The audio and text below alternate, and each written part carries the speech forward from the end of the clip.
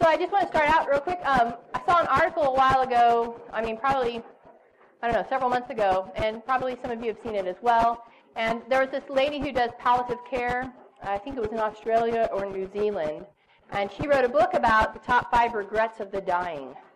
Okay, so we're going to start up on a high note for this second session. But in all of her work with these individuals that were at the end of their life for whatever reason, and they were providing care to them, she took from all of her conversations with them the things that she heard the most from them about what they regretted when they looked back over their life. And so here's top 5. 1, I wish I'd had the courage to live a life true to myself, not the life others expected of me. 2, I wish I hadn't worked so hard. I wish I'd had the courage to express my feelings, to say things to people that I never said. I wish I'd stayed in touch with my friends. I wish that I'd let myself be happier.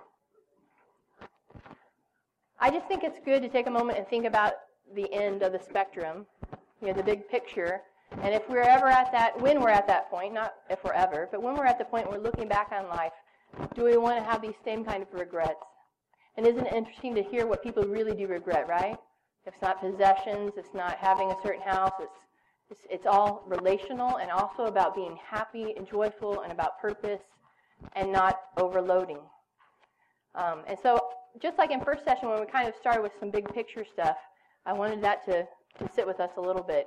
A quick review of session 1 if you weren't here so that you'll understand what we're doing in this session. We really just talked about the struggle is real, that so many of us are dealing with the challenge of being overwhelmed, overscheduled, and exhausted. That those are the 3 words that we typically hear the most from people in life right now, and here in our church as well. And how can we get to a point where those aren't the things that we hear and deal with? Session 2 is the dream, what we're going to deal with today, and the next Sunday both sessions will be around uncluttering our life. So this morning when we looked at things, we basically talked about buckets, this idea here, and that for a lot of us, our buckets were here or depleted. That most of us are down here, our buckets are empty quite a bit or depleted, and that this is a bad area of our life to live. We're depleted, exhausted, that we also have holes in our life that add to that. And so before we can talk about refilling our bucket, we have to realize what are those holes in our life, what are the things that prevent us from saying no to the things that overwhelm us and burden us. So we went through a lot of those: fear, pride, guilt, shame, control, all kinds of stuff. All the series will be online later, so if you're missing part of that, you can catch up with the sessions. We also dealt with at the end, just looking at Exodus 3 and Moses, and that there's a moment in which we have to turn aside, that God is in the moments, He's in our life, He's all around us. He's creating moments for us to be aware of, but it requires some action on our part to turn aside and to notice, and then to rest. And the one thing that really is the antidote to being busy, which is sitting in God's presence and living connected with Him. So today what I wanted to do is really talk about, or this afternoon, the dream and the idea of Sabbath. God always knew from the very beginning that the one thing that we needed the most was time with Him. And the very first thing that God makes holy is not a person or a place, but it's a time, and that's Sabbath. All right? He sets it aside early on to say, this is the 7th day, this time of rest, this ceasing is holy, spent with me. And so it elevates it to this amazing gift from God. But here's the thing, Protestants were kind of like, isn't Sabbath just like this 24-hour legalistic time, and aren't we not obligated to that anymore? And there's some truth to that. Jesus came and we have a new covenant. But sometimes we throw things out that we should be aware of. And I think there's a lot of our Jewish traditions that we've just thrown out, and we forgot the meaning and the richness behind them, and we need to stop and pay attention to that. And the idea that the Sabbath is one of those, okay, not in a legalistic way, not in a sundown to a sundown kind of thing, but the idea that God said, this is holy, ceasing from work and resting with me, delighting in the world I've made and the relationships I've given you is holy, and you have to have it. If you don't, your life will be a mess. It'll be empty. Sabbath is that rich, and it provides a rhythm of life. It's an orientation. It's not a set of rules. It's a rhythm to our living, that there's a time for work and engaging, and there's a time of ceasing and resting. And most of us do not practice Sabbath in any form or fashion. We're not talking about 24 hours even, but just concerted times of ceasing and resting we don't do. So I want to talk about just 3 parts about the Sabbath. And the first one, that Sabbath is holy. I mentioned that. And it's the first thing that God declares to be holy, this 7th day. So if you look in Scripture that's referenced there on your page, observe the Sabbath day to keep it holy. Work 6 days to do everything you need to do.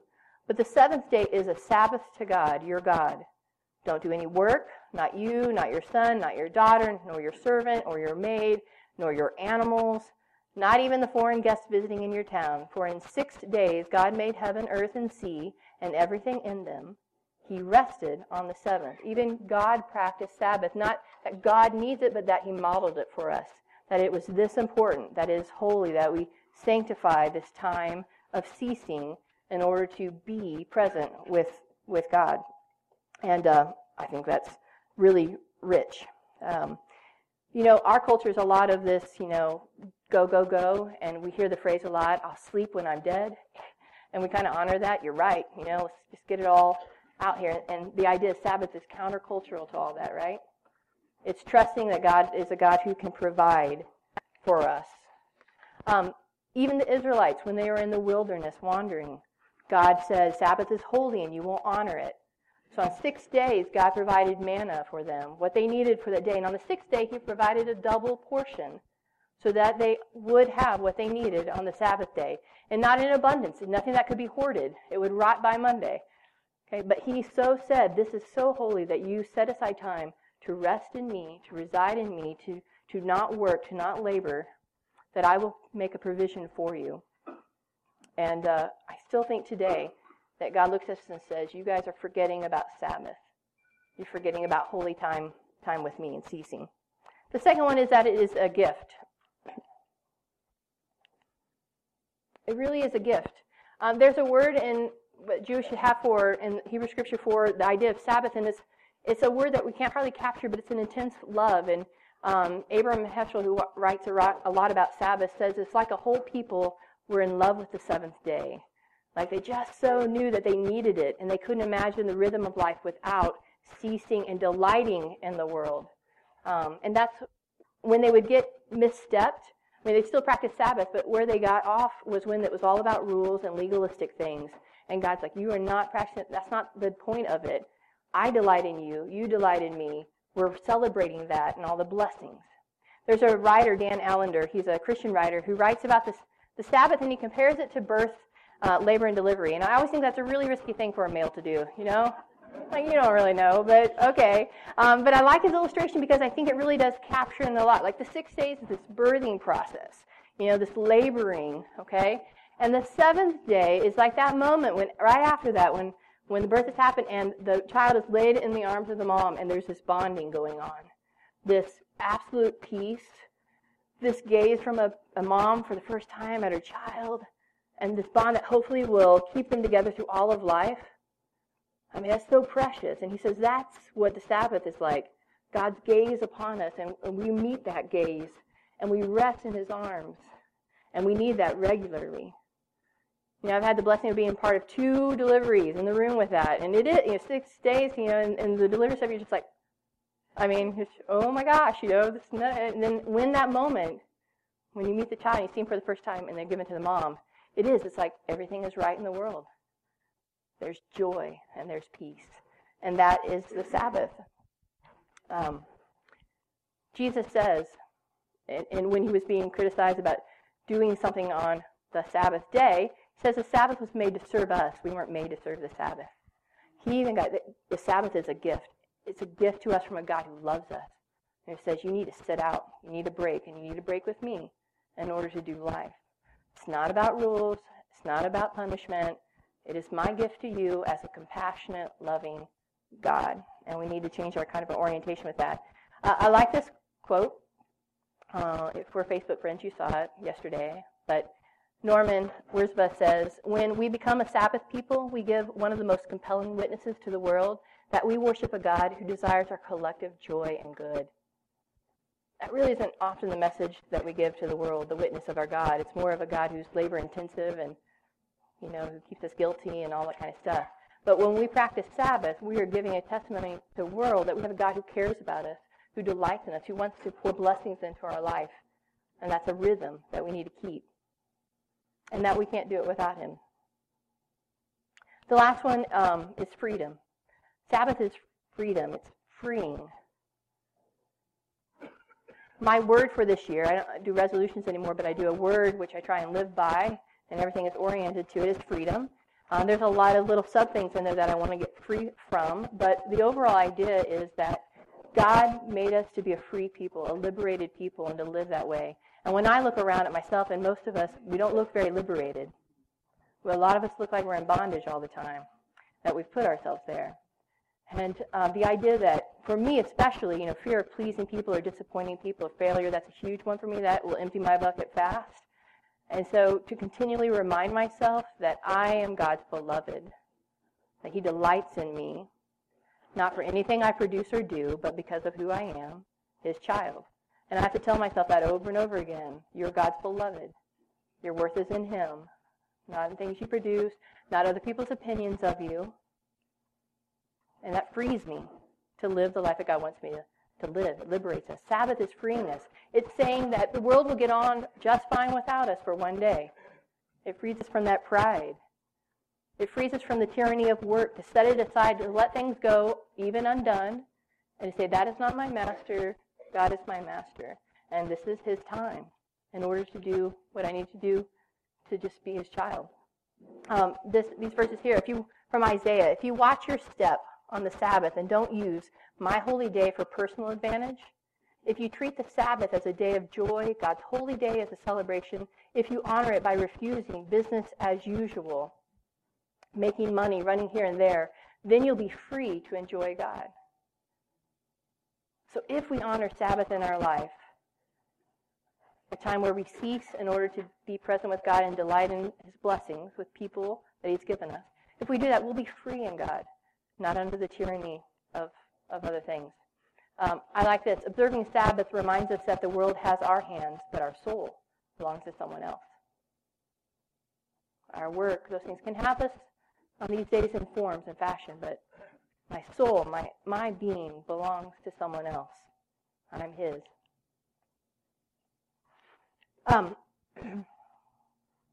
Oh yeah, one more quote, sorry.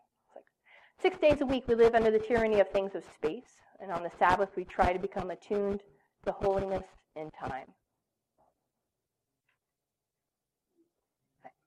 Sabbath is such a gift. So, Sabbath, there's a lot of traditions that go along with it, and sometimes even now when I keep saying Sabbath, you're thinking, well, what do you think, Mel? Are you telling me like Friday sundown to Saturday sundown? Again, we're beyond those things, although the practice of setting aside a day, is something that God would call us to do, but also pockets of our life. So even stepping into this slowly to go, you know what? This afternoon, okay, I'm going to give this, I'm ceasing from labor. We're all ceasing. Our phones are going in a drawer somewhere. We're turning them off. I'm not checking work email or phones or whatever. We're not going to drown ourselves out with, just distractions about. We're going to be present with the Lord. We're going to be present with one another. We're going to delight in a hobby that we enjoy. We're going to fill our buckets. That's practicing Sabbath. It's reminding us whose we are and that he delights in us. But I love the tradition when, in the Jewish tradition, when they begin a Sabbath on a Friday night, they have a service, and they begin it with this Kiddush blessing. All right? It's not kiddie. That's why it's so childlike. It's Kiddush blessing, okay? And it is because Sabbath is so holy. They sanctified the beginning of this time in which they cease, and they remember their God, who also practiced Sabbath and who gives it to them as a gift. And at the very beginning of the ceremony, they do something. They light candles. They have bread there as well. But there's this cup blessing that I love. This Kiddush blessing over wine or grape juice, and I like that this brand is called Healthy Balance. How ironic is that? And when usually the father and the family will get ready to start the ceremony, they will take the wine or the grape juice, and they will pour it into the cup. And here's the thing. They pour it all the way to the top and even overflowing. Oh, man, that gets some of you right there. OCD types are freaking out. Okay, they do this for a reason, because the overflowing is symbolic of God's overflowing abundance in our life that he wants to pour into it. But he's not, cheap with it. That it is overflowing and in abundance. And so they hold this up, which I'm not going to do right now because I'm going to spill everything everywhere. But they hold it up and they remember the Sabbath by reading Genesis, the end of chapter 1. It says, "And there was evening and there was morning, the sixth day. Thus the heavens and the earth were finished in all their multitude. And on the seventh day, God finished the work that he had done, and he rested on the seventh day from all the work that he had done. So God blessed the seventh day and hallowed it, because on it God rested from all the work that he had done in creation." And then right after that, they have a prayer blessing, and that blessing is, all it is a word of thanks to God for the gift of Sabbath. And then they enter into that time to remember. I just love that. And I love this visual of overflowing, that we have a God who wants to do that in our life, but we're not turning aside at all in order for God to do that. We are so jam-packed and so overwhelmed and so depleted that in so many holes that this kind of thing can't happen. So I want us to think about, with that, how do we allow God to fill our bucket? How do we live this abundance life, okay, that God calls us to? And so I'm just going to share some things that maybe, hopefully will work, some of them for you. For me, these are things that help fill my bucket. Again, while I'm working on these holes that we talked about earlier today, these are the things that replenish me and overflow into my life. One is connection with God. And that is the core one for me. When I am out of step with God, when I have not spent time with God, all those things we talked about this morning, how we act like here, that's me. I'm resentful, I'm grumpy, I'm out of focus, I'm resentful, I'm missing things around me, I'm blaming left and right, I'm out of sorts, I'm not connected with God, and that affects my entire life. And when I take the time to practice Sabbath, when I take the time to spend time with God, allowing him to speak into my life, it begins to fill this bucket like nothing else can. And we negate that. We think, well, God's always with me and he'll keep up. He'll keep up. But remember, God, the passage we talked this morning, that he puts these moments around us, but he waits for us to turn and pay attention.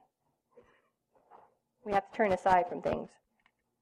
Life is really simpler when we remember we have one agenda, and that's God. When I'm connected with God, he helps me with my fears. He helps me remember whose I am.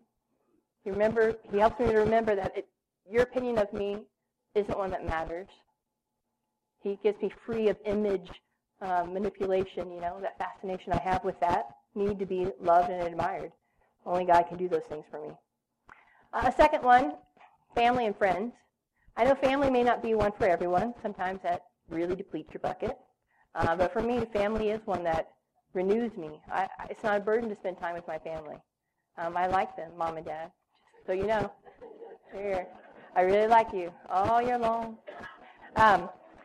But two that have come along that have really made this impact on me are these two. You knew there was going to be a picture somewhere of my niece and nephew, Morgan and Blake.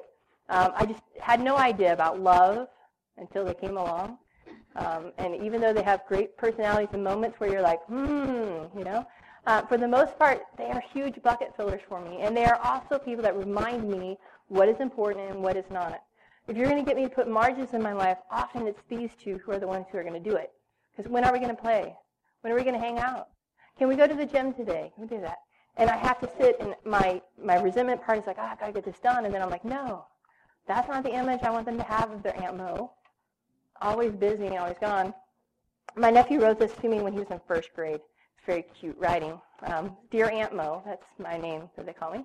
We miss you so much because you have been gone a lot. You've been on mission trips and going to the zoo. I only go to the zoo with them. I'm not sure where that came from, but I want you to stay and play with me and Morgan outside, and I want you to stay forever and ever. Yeah, that hangs on my wall for a reason, so that I can read it a lot and go, that is not the story I want Blake to tell about his time with his Aunt Mo growing up. I want him to tell stories of us going and playing and being outside forever and ever. And so when I'm with him, it's not a burden, it's a bucket filler. And whatever I need to do to remind myself of that, I try and do. Psalm 127:3 says, children are a blessing from God. They really are. Satisfying work. I love my job. I love what I get to do. I love teenagers still after all these years. Okay? I know some of you don't understand that, but they are amazing. They're wonderful, and they're a blessing to me. And usually when I can stop from the to-do list and everything and I get to spend time with them, that's where I get the most bucket fillers, when I get to have a conversation with them or hang out or something. And that's sometimes the thing I don't get to because I'm doing these other things. And so when I can reorient and say, I just need to hang out with them. The 2 weeks ago, I was waiting for them to come to Dairy Queen after choir, and I literally had this thought of like, I can't wait for my friends to get here. Obviously, I need to get some other friends too, but it was this idea that I love them so much. I enjoy being with them. I was waiting for them to be there because I would be renewed and joy-filled when they got there. So I love what I do. Work is also a source of drain as well because of my issues and my inability, like we talked about earlier, to say no and to cap off things. So I have to watch that with it, but it's satisfying to me. Not everybody has that. And if your job is one that's a drain to you, that it's sucking the life out of you from your bucket, you have to pay attention to that. My biggest fear is in speaking all this is to sound trite. Okay, I really don't want to make light of anything that anyone is going through or the struggle. I know not everyone has the option to go out and quit a job. But I do know that if your job is a major drainer in your life, it's not going to get better until something changes. And either praying for God to change your attitude about work and that place or employers or whatever is the issue, or whether it's praying for God to remove you from that place and provide another way, your bucket will continually be down here unless we make changes with that. So praying and seeking God's wisdom with your work and making changes to replenish rather than drain you. The last one here, recreation and leisure. The idea that, lots of us feel really guilty about recreation, leisure activities, like there's someone hungry somewhere, and I'm here, with this hobby, playing tennis or whatever. Wouldn't the Lord rather me do this? But recreation is recreating. It is a gift from God, like Sabbath. It is rebuilding ourselves. And it is not, when we have a struggle with that, when we say, oh man, I can't think of that being a bucket filler, we need to go back to those holes we talked about earlier today and go, what are my issues with that? It's one of my holes, and I feel guilty, like I'm disappointing people, that I'm not living up, that I'm not going to matter if I actually take a day off and enjoy a hobby. God says those recreate you, renew you, so you can live the life that I planned for you and be that for other people. So whatever it is for you, reading, cooking, collecting things, hiking, golfing, photography, whatever those things are that fill your bucket. And the last one, just what about you? These were some that I mentioned. What uniquely fills your cup? What uniquely replenishes you that provides delight in your life that you need to make sure that you tend to and add into and not avoid? Wouldn't it really be something that if we got to the point where the words overwhelmed and overscheduled and exhausted were not words that we heard around this church? I know right now it sounds like that is not fathomable, that we could not actually get to that point, but wouldn't it be a witness to our world if we got to a point where we so understood the gift of Sabbath that our God gave us, and we're so secure in Him and His love for us in the way that He wants to pour it out in abundance in our life, margin and space, that we're no longer a people who our predominant theme is exhausted and overscheduled and overworked. What a testimony.